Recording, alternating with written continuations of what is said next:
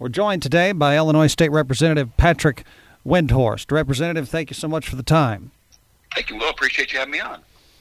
So we are in the run-up to the June 28th Republican primary. Much of the focus has been on the Republican race for governor. But, of course, there are a number of races here in Southern Illinois as well.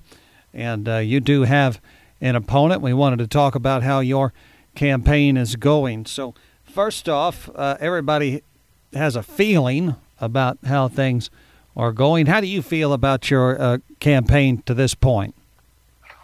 Well, I feel good about it. We've received a good reception from the public when we were knocking doors. People actually come up to me when I'm in a restaurant, tell me they're supporting me or they're voting for me. So all those things are very encouraging. And then I've been endorsed by over 75 local elected officials in the district. So those are people who have seen me working for the last 4 years as representative. They like what I'm doing.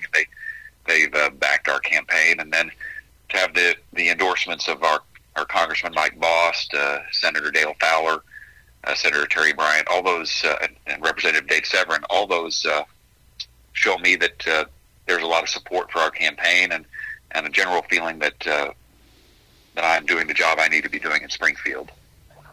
And you also recently have received a number of endorsements from folks both in the private sector and some of the professional and trade unions. Talk about those as well. Well, we have the backing of the Illinois State Rifle Association and the Illinois Federation for Right to Life. Of course, two conservative groups that hold to conservative values, and I was very happy to receive those endorsements. Again, those are reflected by my voting record as a state representative. They've seen me work in Springfield. They've seen me advocate for those issues and believe I'm doing a good job. I also have received the endorsement of the FOP, Fraternal Order of Police, the Associated Firefighters of Illinois, and local teachers have also endorsed my reelection. All that's based on the stances I've taken, the votes I've taken. They see what I've done, and they believe that I'm the right fit for Illinois and for our district. Of course, the Fraternal Order of Police was important to me as someone who's a former prosecutor and worked closely with local police.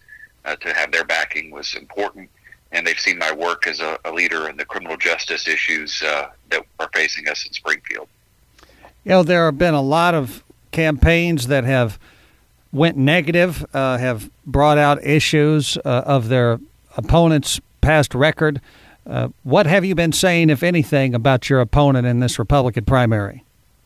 Well, I've tried to maintain a positive tone in the election. I have a voting record that the voters in the district can see, and they know what they're getting with me. They're getting a consistent, solid conservative.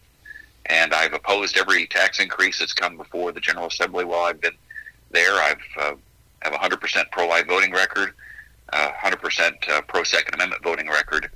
So I wanted to highlight those things, what I've accomplished and what I've done in office, and my voting record when I campaign. I've not really been involved in any negative campaigning. Sometimes a question's asked where you have to draw a contrast, or you have to explain maybe what might be a difference between myself and my opponent. But I try to focus on what I've done, and I feel that my record shows that I should be reelected. So there's a lot of issues facing voters right now. Most of them are in their mailbox, and they are electricity bills, they are rent bills, they are grocery bills. We see this inflation. We see all sorts of volatility in the marketplace. What, if anything, do you say about all these things that are affecting residents of your district? Because there's only so much, really, that government can do in order to mitigate these inflationary things that are going on. Yes, I have. Those issues you've raised are probably the number one issues I get when I'm going door to door or speaking with voters. That they're concerned about the price of gas, the price of groceries. Everything is going up, and of course, the paychecks aren't raising it at the same rate. So people are really feeling a crunch when they go to the pump or go to the grocery store or to buy really anything. Now, what we're seeing is the effect of long-term government policies, particularly in the energy sector. For a long time, Republicans have warned that the energy policies that have been put forward by the Democratic Party are going to have a detrimental effect ultimately on our supply of electricity and our supply of gasoline. And we're now seeing that really hit home this year, and particularly this summer. When we debated what was called the Clean Energy Jobs Act, or the Illinois' Green New Deal, so to speak, there were explicit warnings given that this will cause issues with the power supply, electric rates, and that we would see brownouts and blackouts going forward if this passes. And the reason that is, by putting these policies in place, it discourages investment in fossil fuel energy and technology. And so there are not efforts made to improve our coal-fired power plants or to expand any of those resources. So instead of expanding them, they're actually being contracted, and that's causing issues for our power grid, which could result in us seeing some huge problems with electric supply this summer, and has already resulted in electric rates going up, which is hitting people right now. This was, we Republicans warned that this would be the result of these policies, and we are pushing back against them, and we'll continue to push back against them. Hopefully after the November election, we have a Republican governor and a stronger hand in Springfield in the General Assembly so we can implement our reforms.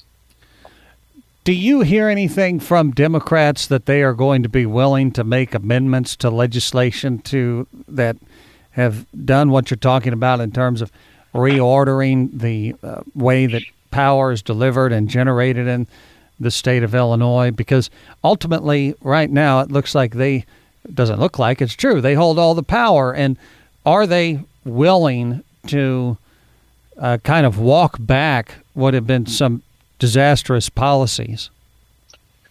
Well, they have not come out and said that they're willing to walk any of those back. And one of the things that's really driving, I think, this difference, it's a difference from northern Illinois to southern Illinois and central Illinois. We're on a different power grid than northern Illinois, and northern Illinois relies more on nuclear energy. In fact, in this Illinois' version of the Green New Deal, we saw money being put forward to keep those nuclear plants open and running. And in fact, the people paying power bills in the northern part of the state have received estimates that their power bills are going to go down.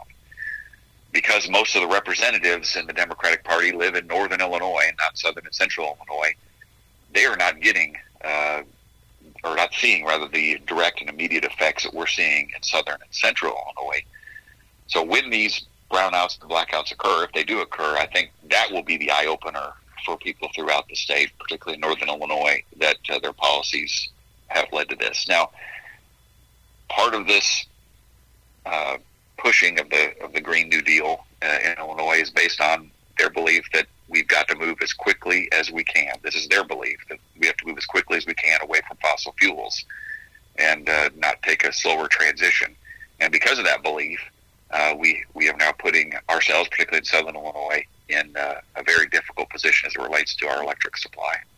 So northern Illinois politicians were willing to subsidize nuclear energy, which typically, if you're going to hear somebody on the left talk about energy, they don't think of nuclear energy as clean energy, but they're willing to subsidize it there because it's going to make the blow of the green energy policies less negative to their constituency, but they're not willing to do anything to help keep coal-fired power plants in southern Illinois open because, well, it doesn't really affect the ruling majority politically if folks in southern Illinois have to put up with higher energy bills and potential rolling brownouts. That's what I'm hearing you say.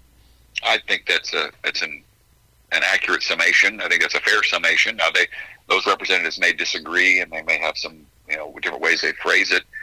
So I don't want to mischaracterize what they would say or their argument, but I think what you've said is a fair summary, that efforts are made to protect energy supply in the northern part of the state, and those same efforts were not made for the southern part. Patrick Windhorst is with us here today. Do you have any upcoming events between now and the 28th of June scheduled along the campaign trail?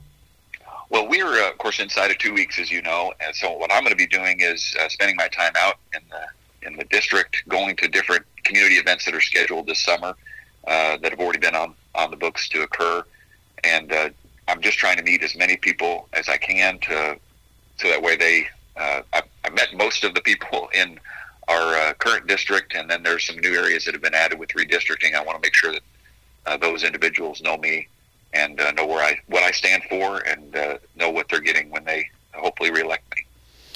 Patrick Windhorst, we appreciate your time very much. Hope you have a great day.